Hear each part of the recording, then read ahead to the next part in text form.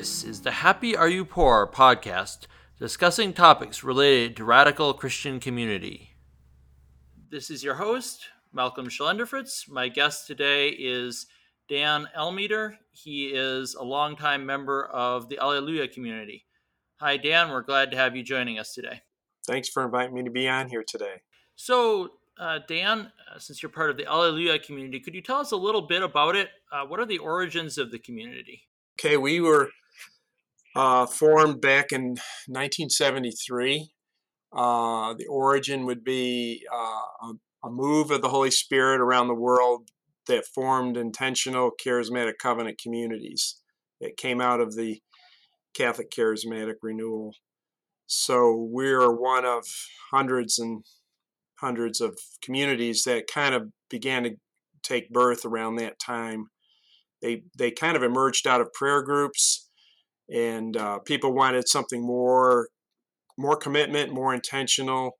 So out of large prayer groups, core groups started meeting on different nights, seeking how to live life together in Christian community, and that was the case in our community.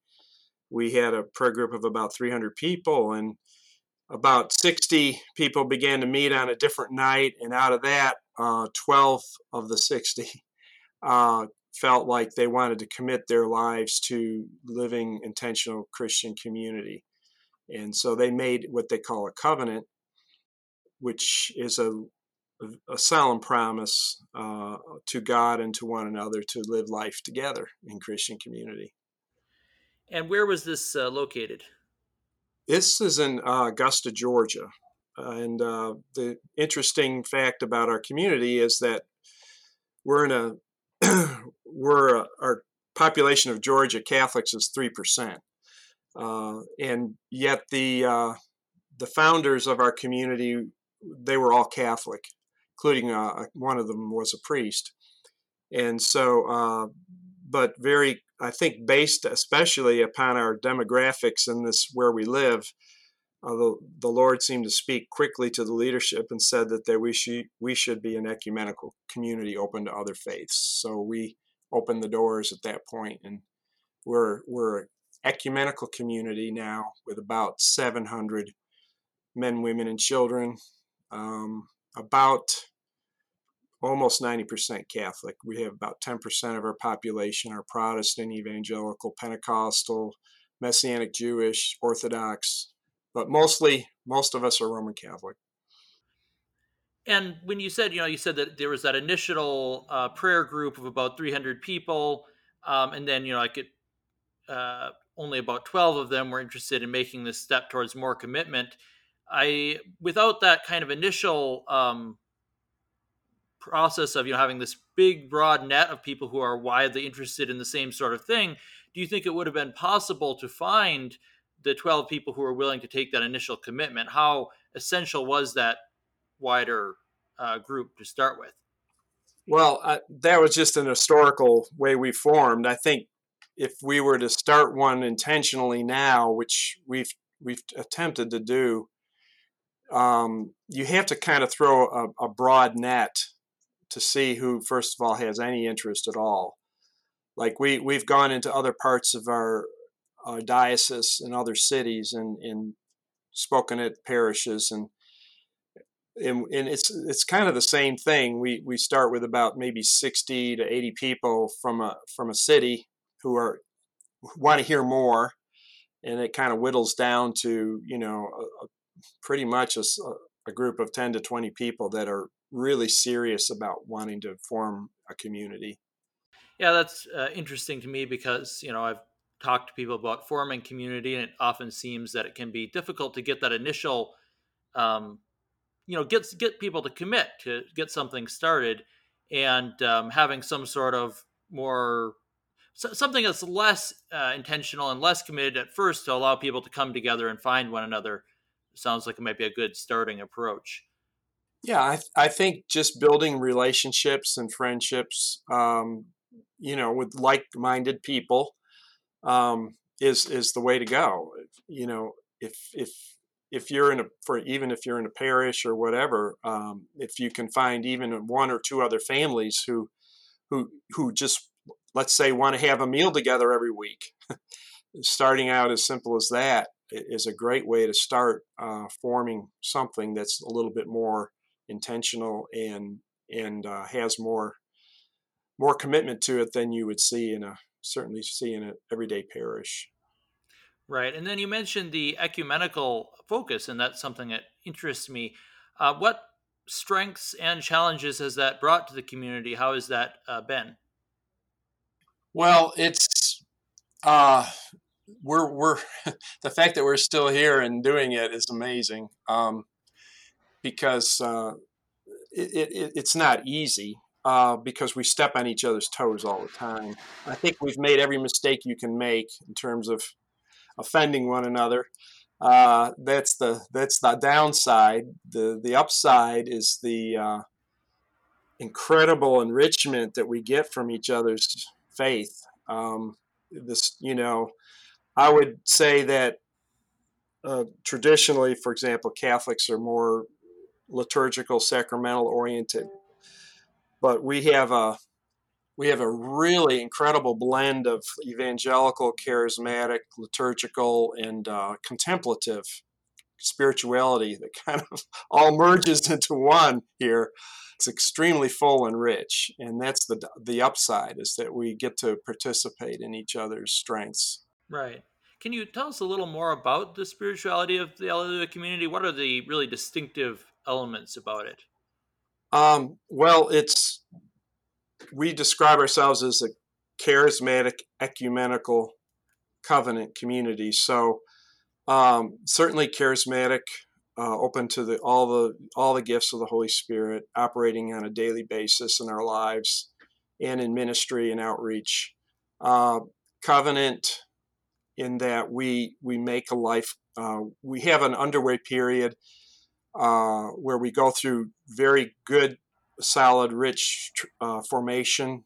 Everything from how to relate to one another to going deeper in prayer to how to correct one another biblically, how to deal with our emotions. I mean, spiritual direction. It's a 2-year process people go through, and it's all based on the Bible, basically. So it's really everybody can buy into it. And then and then after a few years, if this is if you discern if this is what you want, then you can make a life commitment. So that's for life. I mean, most of us here have been here. We have over 300 people who have made a life commitment, and it's like a modern day religious order. Only it's mostly lay people. We do have a lot of ordained clergy in our community, both Protestant and Catholic. So, um, in fact, our diocese here is about 10% of the priests here come from our community, but also ecumenical. We do have a Catholic fellowship with our that's established with our diocese. So we have a way in which the Catholics themselves have their own vibrant Catholic life on when just the Catholics gather as one. But most of the time we meet, it's ecumenically. We're meeting with our Protestant brothers and sisters. So our spirituality is very much based around Scripture. And personal prayer is obviously stressed. Daily prayer life. We have a rule of life. Things like family prayer.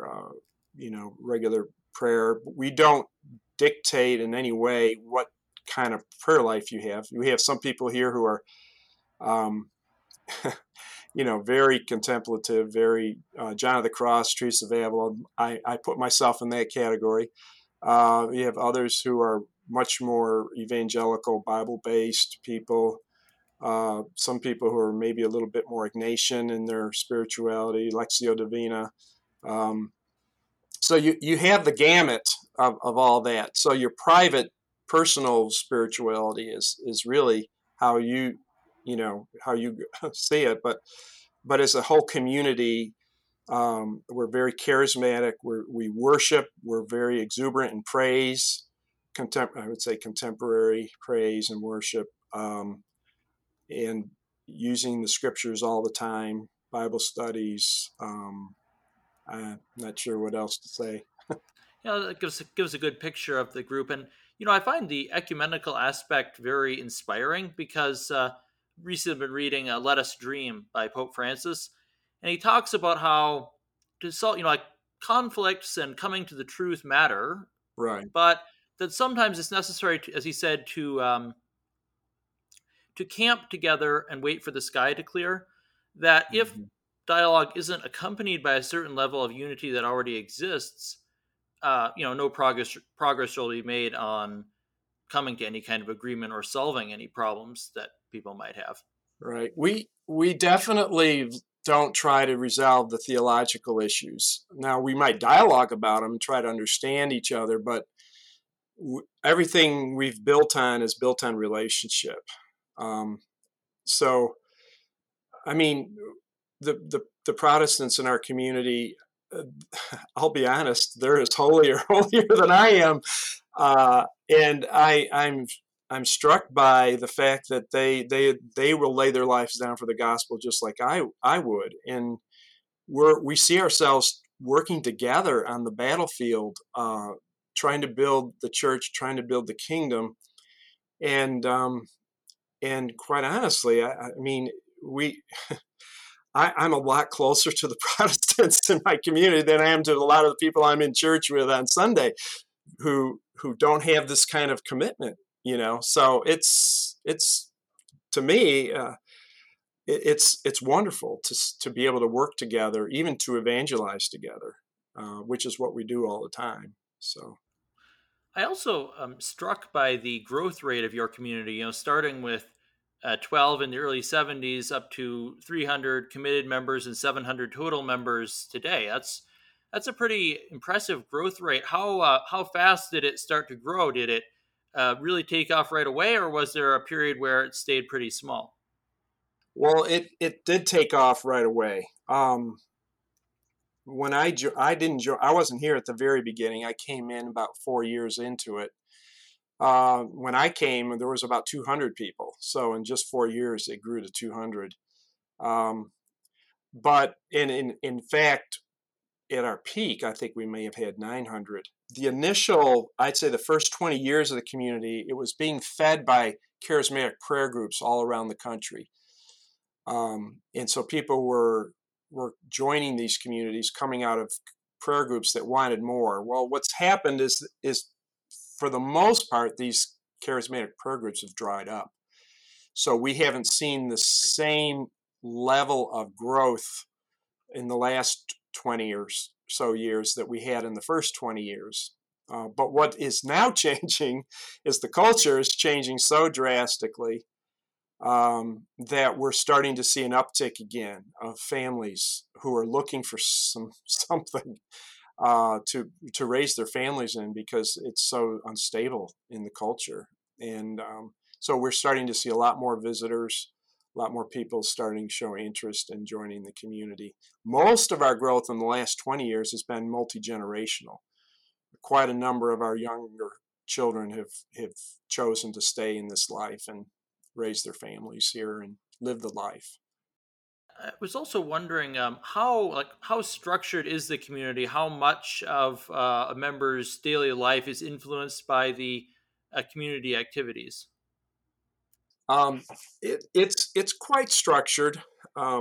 We have what we call a whole book on our foundational documents that describe the how we function as a community. We have a leadership, kind of a complementary leadership we have an all male leadership, but we have a complementary women leadership. Um, and we are broken down into, we call them support groups. I guess you could call them cell groups or whatever. The whole community is down, broken into about 20 plus of those groups. So they're the smaller groups that we relate in, um, where we get our quote primary support from. We meet weekly usually. in some form. Might be prayer, might be a fun activity, it might be a picnic, but involves the children. And then we have a weekly prayer meeting of some kind. The prayer meetings vary. Sometimes we have what we call a quiet prayer meeting. They're more contemplative, or sometimes with just full blown praise and worship. Sometimes we'll have a men's prayer meeting or women's prayer meeting. So we do have both a large structure in which we all come together to worship the Lord, and then we have the small groups where we kind of live out our daily life in those small groups, and where we celebrate birthdays and anniversaries and first communions and baptisms and you name it.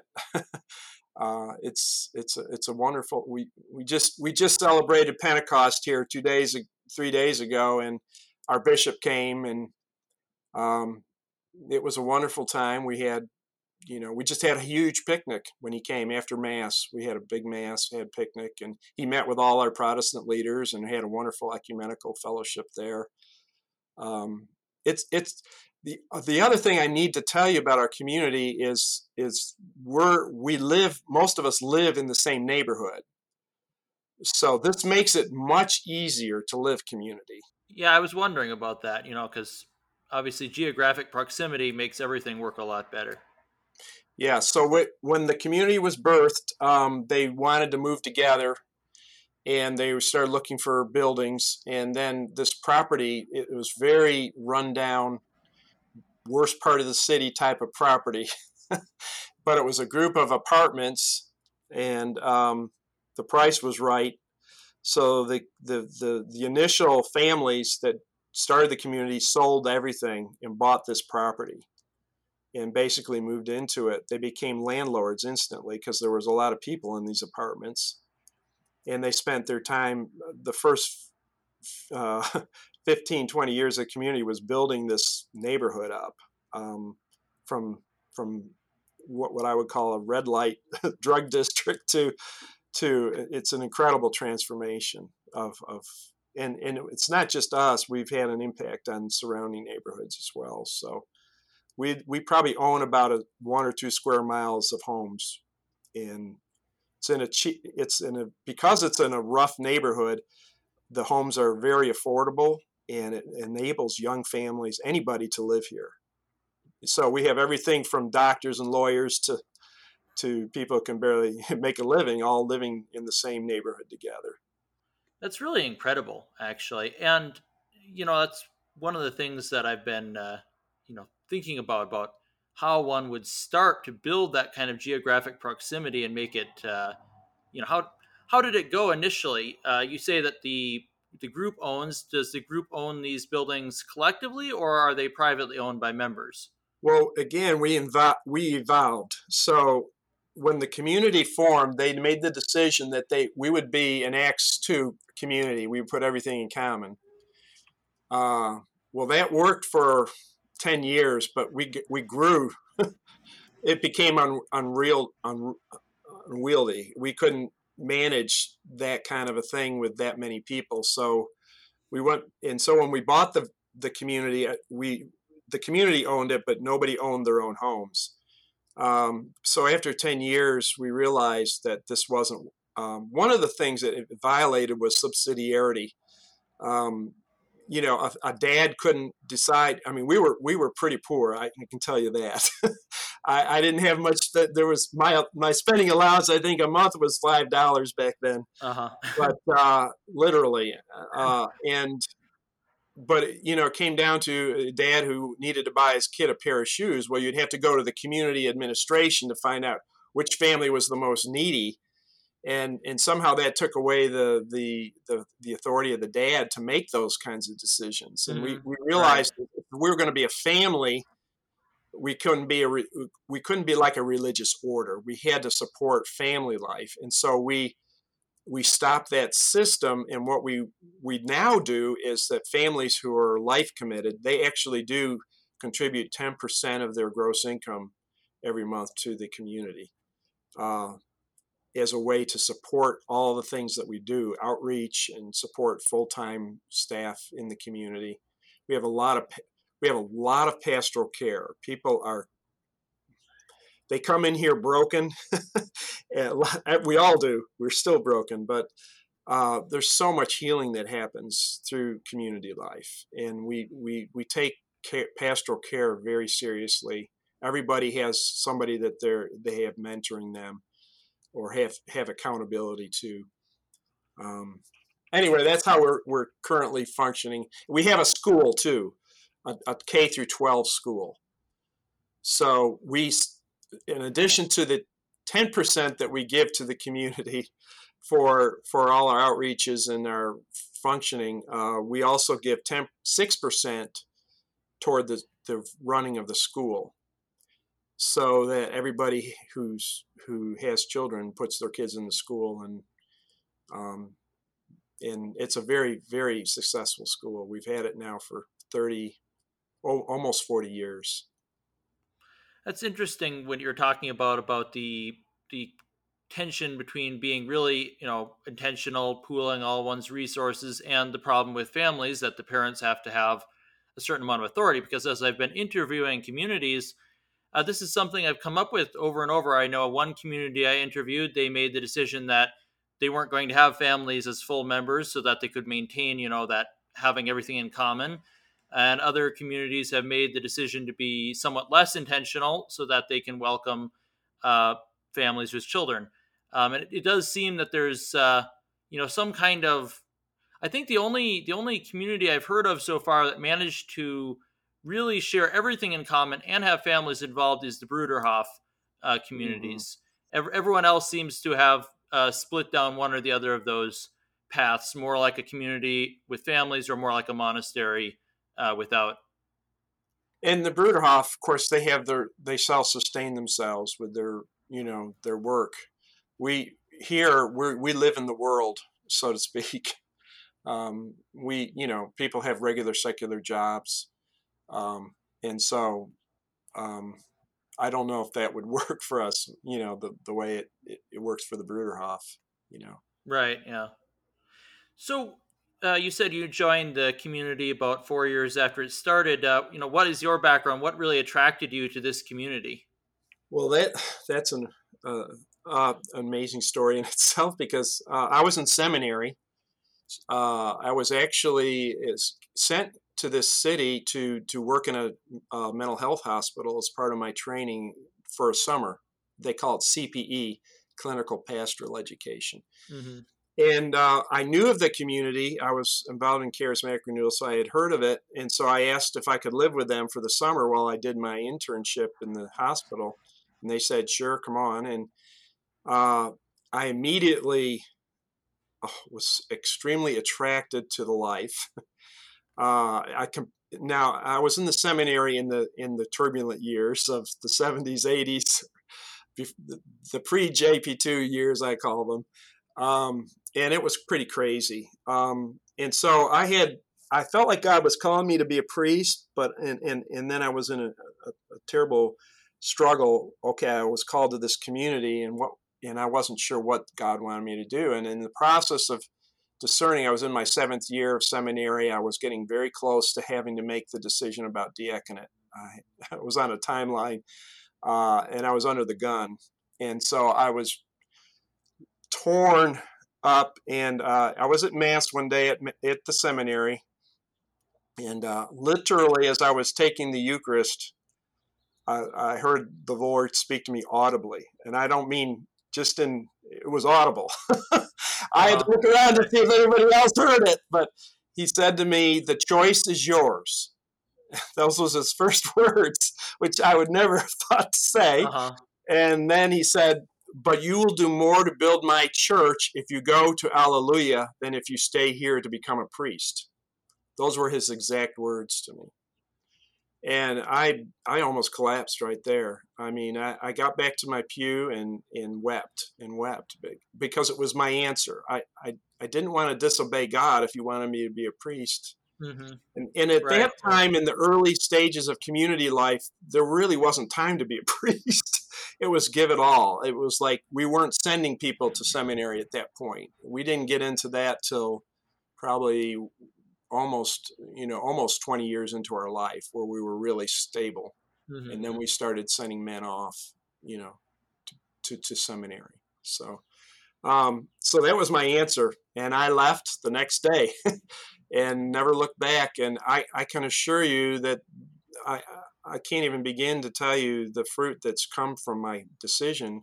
I mean, we've a number of families that I was responsible for helping to join the community. Out of them, a lot of them, we have a lot of vocations Hmm. that came from them. And then I'm serving the church in so many other ways that are ways I'd never dreamed I would be serving the church. Those are all other stories for another time. But I'm involved with committees in the Vatican and you name it. I've been all over the world and met all kinds of people and involved in all kinds of leadership positions in the church. Um, so the Lord definitely had a plan for my life, and um, and part of it was to bring me here. One thing about the seminary formation, I had that formation, and I got tapped to help form our community formation. Hmm. So Yeah. I've been involved in the formation of our community life for over 40 years now, and that's been really very, very fruitful for our community. That's an amazing, vocational story. It's always amazing hearing the twists and turns on someone's path, following the Lord. Yeah. So he gave me a wife here. We married here, and I have 6 children and 19 grandchildren now, and uh, I expect I'll see a few priests out of some of them. Some of my nieces and nephews, some of my own family members have followed me here, and I have two nephews now who are priests, and a sister who's a Carmelite. And I'm sorry, a niece who's a Carmelite. So just in my own family, that came out of our community life, Hmm. some of the Right. fruit. Can you tell us a little? You mentioned some of the outreach that the community does and that you've been involved in. Can you tell us a little more about how the community reaches out to the surrounding church and world? Sure. Um, well, locally, it's like we people will ask us, "What's your charism or what's your ministry?" And quite honestly, we don't have one ministry. I mean, Hmm. it's Right. it's mostly members of the community that have a vision for something, and very often then the community will get around and support it. For example, one of the men that joined our community early on, he had a vision to start a food bank. Um, well, and a number of our people ended up working for that food bank, and that food bank is still thriving today. It's incredible. It serves half our state and part of another state, and we've out of that we started a citywide soup kitchen. Um, Hmm. that meant out of the food bank, and numbers and all the churches in the city participate in that. That feed every day about 300 to 400 people, Hmm. um, and that's just an example of how a ministry might flourish. We do have a spiritual direction school here that we started a number of years ago, and that's flourishing to the point where we can't. We have waiting lists now, people, but we have it's a 3-year training program, and we have like July, we have one of our 3-year sessions. We have 8 priests signed up for that, along with mostly lay people. But and that's we're getting people from all over the country coming to that. Um, the unity work that we're doing is all the way up, like I say, all the way up to the Vatican. Even the Pope Francis is well aware of what we're doing here. Myself and another gentleman here who's actually the leader. We call him the overall coordinator of our community. He's Protestant. He's a Protestant leading mostly Catholics, and he's in a Vineyard Church. And he and I represent. We're part of a committee that meets in Rome every 2 years. Dialogue between what we call the new charismatic churches and the Catholic Church, Hmm. and these are what would formerly be called non-denominational churches, but they're growing like rabbits, and they're having a huge impact. And the Vatican is very interested um, in this, and so we both represent the community on that, and actually speak at numbers of international conferences and national conferences on unity. Um, that's one of our. We have other ministries like, prison. We have a number of guys that are involved in prison ministry, something called Kairos. We do. We certainly do outreach in parishes. To put on, we're wherever we can serve, we try to serve parishes with renewal. We have people who, again, people who are on different, have a lot of ministries. Like we have one of our members who's on a Catholic TV network that has a regular show on, and we put on retreats. Um, we try to do a lot of evangelism. We do street evangelism sometimes. Um, I don't know. I I could go on and on with. Really, there's so many. They're very diverse, and it's dependent on the people Hmm. themselves. Right. Yeah. So people can take the initiative and start what they see there to be a Mhm. need to be done. And I find that really inspiring because I like to try to stress the, um, when on these interviews, I like to try and stress that outreach and community are complementary rather than opposed. That it doesn't have to be a decision between looking inward to build up a strong community and looking outward to spread a message to the world. Right. We would agree with that, and we would say.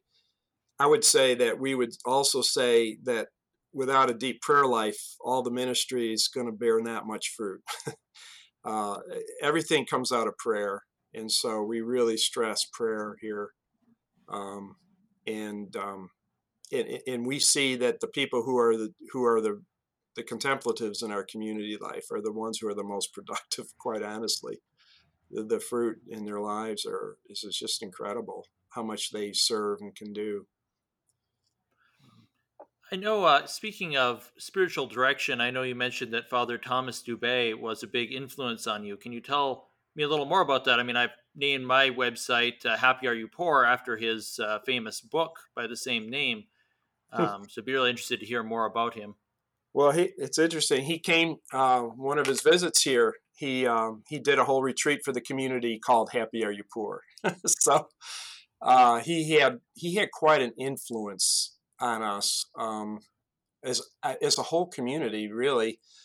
Um, because in '73 he wrote one of his first books. It was called "Caring: A Biblical Perspective on Community," and our founders actually read that book. And it is literally a blueprint for the way we live our life here. What he wrote in that book, um, Hmm. Yeah. but nobody here knew him personally. In my prayer journey, I discovered contemplative prayer, and somebody had given me his book, Fire Within, Hmm. and when I first looked at it and opened it, I got to about the third chapter, closed it, put it back on my bookshelf where it sat there for a few more years because I couldn't understand what he was talking about. But then when God started moving in my heart and I began to experience contemplative prayer, I pulled the book out again and started reading it, and it was for me it was a gold mine. And so I was so excited by everything he wrote that I wrote him a letter, but I didn't know where to send it. So I knew I'd seen him on EWTN. I sent it to EWTN, and they forwarded it to him. And about a month later, I got a letter back from him. If you knew anything about him, he didn't use computers. He didn't. He only wrote hand correspondence or a typewriter. Uh huh. So I anyway, out of that, he really affirmed everything I was experiencing in my prayer life, and I well, I didn't think he would ever say yes, but I wrote him back and I said, "Would you be willing to be my spiritual director?" And he said yes. So that started a relationship with him that lasted till he died. I think 8 years. And I would attend his retreats, and then invited him to the community to speak to us, and then I have a whole stack of correspondence back and forth. That's how we, either through telephone or through meeting him at retreats or through correspondence. He gave me a lot of wonderful direction. I know he's not canonized and all that, but I do pray to him because he was the real deal. If you knew him, he was so childlike. He was extremely brilliant, but he acted like a child. I mean, he was very simple. He would laugh at the simplest little things and get tickled at himself. And, his priestly garb, I mean, it was threadbare. I mean, it was like he only had one set of clothes almost. And I remember one time at my home when we was having dinner and we were serving dessert. I think it was peach pie or something, good old Southern meal. And he took some peach pie, and we offered him a second, and he said, "Oh no, one is out of charity. The second one is for or the first one would be for the glory of God." He said the second one would be just to feed my flesh. And I just got so tickled by that Uh-huh. response. I mean, but he was genuine. I mean, he was serious. He lived very simply, and everything he wrote. He wrote that book on authenticity. Well, he was the authentic priest, real man of God, and I feel like my whole spiritual life got grounded uh, through him, and out of that relationship, I started, with his encouragement, what we call fire within book study groups. Hmm. And at one point, I think I had at least 50 people in my living room studying every week. This went on for many, many years, and that was a grace. A grace of contemplative prayer began to fall on a lot of members of our community through that. Just deepened our whole prayer life. So we attribute, we owe him a lot, Father Dubay, for the influence he had on our life.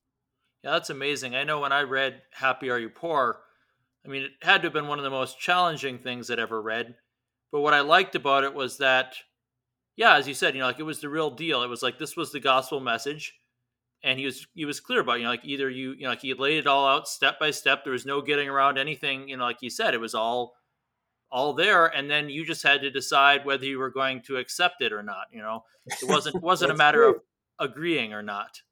Yeah, uh, you really couldn't. You can't argue with him because everything he did was based on script. It was all scriptural, hmm. which was interesting because a lot of our Protestants were able to really listen and benefit from him because everything he did and said was based on scripture. So he really was a gift to us, and including, well, one of our rules of life. We have about, I don't know, it's not like it's a legalism, but we have a rule of life we try to live, and one of them is to live a simple lifestyle. So, and we don't try to definitely define that for each other, because what might be simple for one person may not be for another, and vice versa. But I will say that nobody here lives an opulent lifestyle. Hmm. It's a fairly simple lifestyle. It's not poverty by any means, but because again we have a lot of children here, and it's in every family practices it differently, but it's just to move into this neighborhood takes a commitment. Let's put it that way. Uh-huh. Right. Most people who are in our neighborhood are there very intentionally, because most people wouldn't be living in this neighborhood. They'd be living somewhere in the suburbs.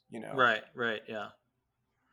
Yeah, and that was a great thing about his book too. That when he's laying out that gospel poverty is a requirement for all, but that it'll look different in each person's life. That it's not one of those things that you can, really lay down the law on, and yet at the same time you can say, well, like certain things really don't fit. You can't. You can't just say, well, I've got all this stuff, I'm detached. That's fine. I also liked how he really laid out that the connection between gospel poverty and all the rest of the Christian life. Laid so that it doesn't just seem like some kind of extra or ornamental thing, that it really has a connection, especially to one's ability to go out and witness. That people are Mhm. not going to listen to someone who is not living at least somewhat of a simple lifestyle. They're not going to have that credibility of witness that they need. Yes, it's so true. I like, well, it's not a quote from him, but from John Paul II, where he says in one of his encyclicals, that families are called to live a simple and austere lifestyle. And I think that's the model at least personally, I raised 6 kids, and it's funny. I just had a conversation with my daughter the other day, one of my daughters, and she was shocked that she found out a certain family was living from paycheck to paycheck. And I said, "Well, how do you think you were raised?" She was shocked. She had no idea. I said, "No, we lived a very simple lifestyle." And I said, for example, Christmas. Um, you know, People spend thousands and thousands of dollars on their children at Christmas, and my wife and I made a commitment early on that we would spend $50 per child at Christmas, and then when I think after about 20 years we upped it to $75 and to go with inflation, but they had no idea that they were deprived, so to speak. Uh huh. and and to me, part of the part of it was living a simple lifestyle, teaching them how to live that way. Yeah, it's amazing. We grew up living pretty simply, and we didn't realize that we were missing out on stuff. We weren't. We had a lot of fun, and it's something you get used to. I know. One of my recent interviews, one of the members was actually saying that children can sometimes adapt to new community settings faster than the adults can, because they don't have an objective, like like something that they're comparing it to. It's like it just becomes life. It's just normal. So One of the things I love about our community life is, if there is a need, which often there is, people are so generous. I mean, it's just, I think it comes out of the initial living in common, but whenever there's a need, it gets met almost immediately. A financial need, because people just, they want to share. It's in their heart to do that. I think one of the things that really bothers me about ordinary modern life is that people are living side by side with one another, but they might never know if a neighbor was in need. The neighbor certainly wouldn't tell them. So someone down the street can be starving or about to be evicted, and you won't know. There isn't enough community to make the sharing of burdens. St. Paul talks about carrying one another's burden, but you can't carry a burden if you don't share enough life to know what the burdens are. Yeah, well, that's the advantage of, again, part of our, we're structured such that if everybody has somebody, like I say, mentoring them, and accountable to, so we are involved in each other's lives, and so if there is a need, and the family can't meet that, the word gets out, and the need gets met. So we have a system of making sure that everybody's needs get get known, if there is one. And that's such a basic part of the gospel. St. James saying, if you say, go in peace, be warmed and fed, and don't do anything, and if a brother or sister is hungry or naked, you don't have the love of God in you.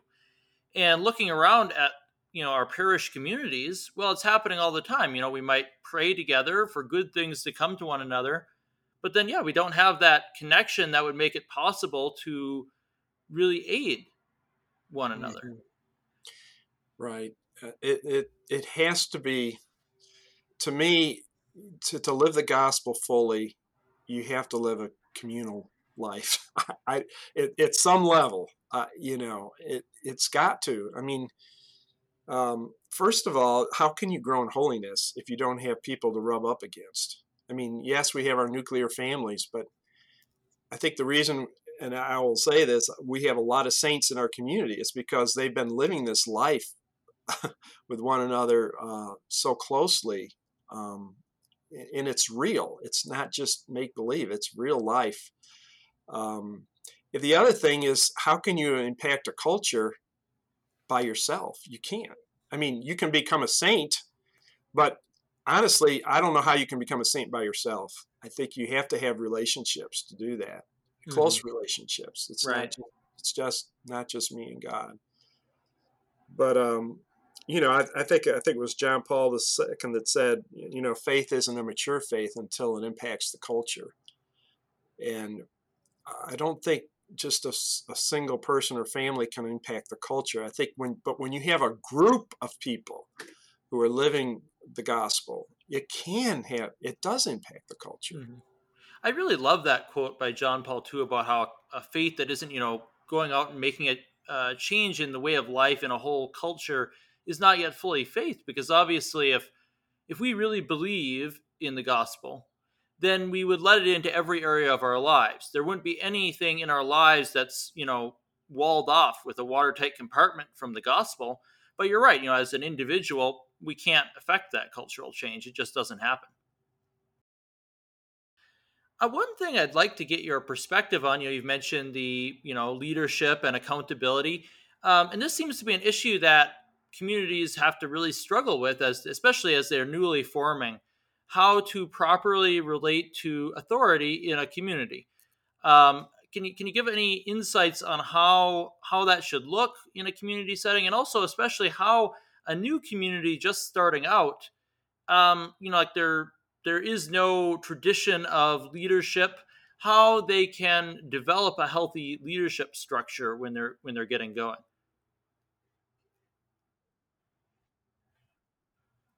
Um, well, I would, first of all, you can only lead what you have authority to lead. So um, we have a covenant. We have, uh, like I say, we have certain agreements that we've all agreed to. That doesn't cover everything. So in other words, we don't try to tell a family per se how to raise their children. Now we do have parenting. Part of our formation is parenting, but we don't have the authority to go in and tell a dad or a mom, no, you shouldn't put your kid in that soccer league because what XXX. That's really overreach and overkill. But we do have basic agreements of how we're going to live our life together in community. For example, regular attendance at meetings, or that you do have somebody that you're accountable to, or that you do have a financial responsibility to the community. These are all things that you, over a period of time, have discerned and agreed to in good conscience, just like making a promise or a vow, And uh, so in a sense, the community leadership has the authority to call people to live those agreements. If you're slacking, they have the authority to do that. Um, Now, we we see authority as a servant leadership. So we kind of put it as 80% of the leadership and authority in the community is servant leadership, where we're caring for one another, making sure that everybody is loved and cared for. And that's where we spend most of our focus as leaders. The 20% is for people who, is just calling people to live out what they've said they're going to live out. So I think it's important that the that the leaders be people who have a heart, a shepherd's heart, who really love and care for their people, Hmm. and that's the number one thing. They kind of look at the men who are the leaders as fathers of the community, and we have a rule. We do have an agreement that when you're 75, you have to step down in that role. But when you're elected to it, it's unlike the kind of current modern day where you're kind of you serve for 3 years or you serve for 6 years and then you rotate the leadership. We don't rotate fatherhood, Uh-huh. and so we don't see good fruit from that. Uh, and then the whole community selects the next, when there's a vacancy, we Hmm. select the next leader. And most of the I can tell you, most people are they select the leaders based on that kind of shepherding uh, model of servant leadership. That's who they're going to pick. And so you said that there's like a committee, so like there's like a number of people sharing leadership duties at any one point in time. We started with the term elder. We still keep it for the main leadership group of the community. There's 7 active elders at any given time, and they're the ones that make the final decisions. Now we have a complementary group of women. We call them women coordinators, and they meet with the elders regularly, and we interchange inputs and things like that. But we also have other echelons of pastoral care, support group, cell group leaders, and that kind of thing. And then we have, I would guess, we probably have 40 service teams of varying natures. It could be anything from, we have we call an in-reach team that serves meals to the elderly that can't get out, to financial stuff, to formation teams, to all kinds of pastoral care groups in the community, outreach, all kinds of outreach teams that have various ministries. Um, so all those people are they're all leaders, but they're not necessarily the community leaders, so to speak. We Mhm. support them in their leadership roles, and Uh-huh. a lot of them we put them in those positions of leadership. We kind of Hmm. discern where their gifts are, and then try to put them in those kinds of positions where their gifts are going to flourish. Uh-huh. Right.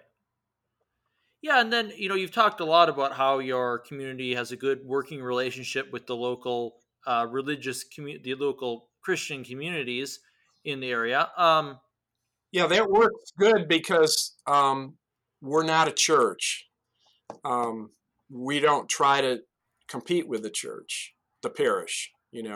Hmm. This is difficult for a lot of Protestants because what to them we look like a church, Right. Right. uh, but we're definitely not. And one of our agreements is that you have to be a member of good standing with your local congregation. Hmm. So, in addition to all that we do in the community, we serve our parishes and our our congregations. In fact, we're very very much serve them. We do a lot. Do most of the Catholic members of the community end up at one or two local parishes there? Well, I would say the 75% of the community live in this geographic neighborhood. We only have 4 Catholic parishes in our city, so we have members in all of them. Um, we do have other clusters of families in other parts of the city. We have a rural cluster. We call it the farm branch. They have several acres and they do grow food out there and bring it in for distribution and sell it Hmm. and that kind of stuff. And they have their own parish out there. They're about 25 miles out. But yeah, we all are members of different parishes. My parish, the pastor is grew up in the community. He's a he's a lifetime member, so that's kind of neat to have him as our pastor.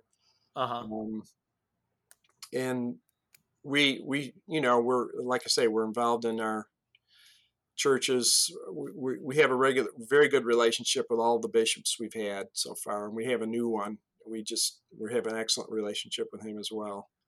They they see us as a real powerhouse, I think, for the diocese here. Hmm. And obviously, if we're producing I mean, our little tiny school. of K through 12, which is an ecumenical school. It's not a Catholic school. We don't teach Catholic teaching. We don't teach Catholic faith in the school itself. I mean, we teach Bible and we teach that. But out of our school, our ecumenical school, again, we've probably had at least 15 priests come out of that. Mm-hmm. Whereas the local Catholic high school in our city has probably produced one or two in that period of time. So there's something going on here Right. Yeah. that the bishops are interested in. Yeah. I guess the reason I'm interested in this question of relating to the local parish is because I've seen cases where Catholic community, particularly, I think, can become, yeah, kind of at odds with the parish or diocesan structure, kind of see themselves as a parallel church, and then kind of set up this tension between the normal Catholics at the parish and the special Catholics at the community, which it can get really ugly, and it can warp both the community and the diocese and parish. I agree 100%.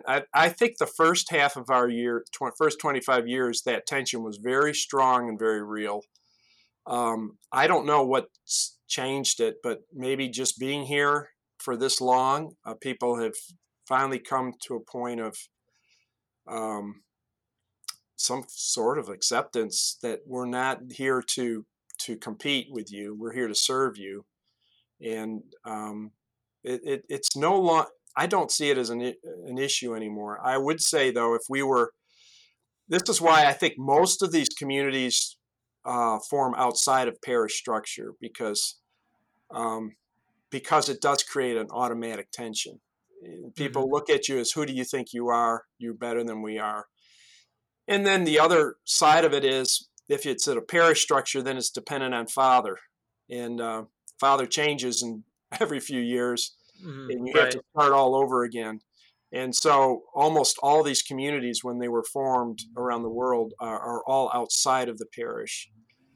And we were instructed by at the time, it was Bishop Cordes.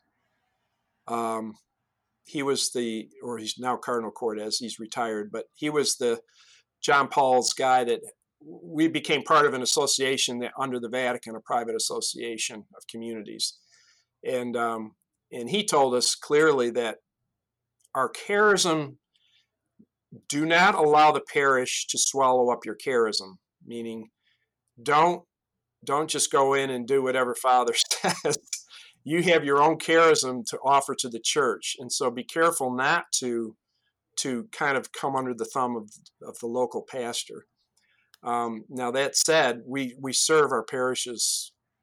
I mean, we're probably the most active members in all the parishes in Mm-hmm. our city, um, because everybody here takes their church commitment very seriously. I think one of the, just looking at this, you were saying that you're not a church, that you all belong to your own Catholic or Protestant congregations, and just thinking about this, that seems like a good thing because community is so tight that if you are also worshiping more or less exclusively among yourselves, you wouldn't probably be able to have a good influence on the wider church. You would become just a separate entity. But because you still are worshiping with your fellow Catholics, or they're worshiping with Right. their fellow Protestants, that bond isn't as totally cut there. That it's true, and we have an influence on the local pastors. We have a regular meeting every month with a lot of the local pastors of the churches, and we host it. We do a luncheon for them, and that's their favorite meeting of the month, I think. And one of the reasons we can do that is we're not a threat, because we're not taking anybody out of their church. Um, we're actually giving them uh, members who are producing in their churches. They don't see us as trying to sheep steal, as you might say, Right, right, because we're not a church, so we're hmm not stealing anybody. right. As we come to the end of our time here, what would be like some closing practical uh, pieces of advice that you give to Christians who are trying to find or build more intentional community? Well, I think um, certainly don't reinvent the wheel. There are a lot of good, strong communities out there if you look for them. And it would be really good to find out what they're doing, because you don't want to make all the mistakes we made. I mean, in some ways, we're a miracle that we still exist because, like I said at the beginning, of all the mistakes we made at the beginning, we shouldn't be here. But by the grace of God, He really obviously wants us here. And so we've learned a lot. And so I would say seek out the wisdom of mature communities that are out there and find out how they do it. And then I think back to finding people with like-minded vision. This is one of the strongest things Father Dubay talked about in his book on building community. I think it was like one of his first chapters, is without a vision, people perish. And if you don't have a common vision, you're going to have mismatched expectations almost immediately. So it is important to find people to begin to relate to them and you have to find out if they have the same vision you have. Otherwise, you're going to eventually part ways, and that's painful. So making clear what the vision is that you expect and want and are striving for, and giving people the opportunity to either say, yes, that's what I want too, or no, I don't want that, and say, that's fine. You go where God wants you, but this common vision thing is really important. And as a community, we continually talk about the vision of our community life so that people can keep that common vision and not get, distracted. Thanks so much for sharing your experience. I really appreciate it, and thanks for coming on the podcast today. Sure, Malcolm, it's great. Thank you for the opportunity to share our life. And hey, anybody is welcome to come on out and visit us. You're welcome. We love to have visitors. That's one of our ministries, hospitality. We house people day and night over here. Yeah, that sounds great. That would be a lot of fun. So thanks again, and have a great day. Thank you.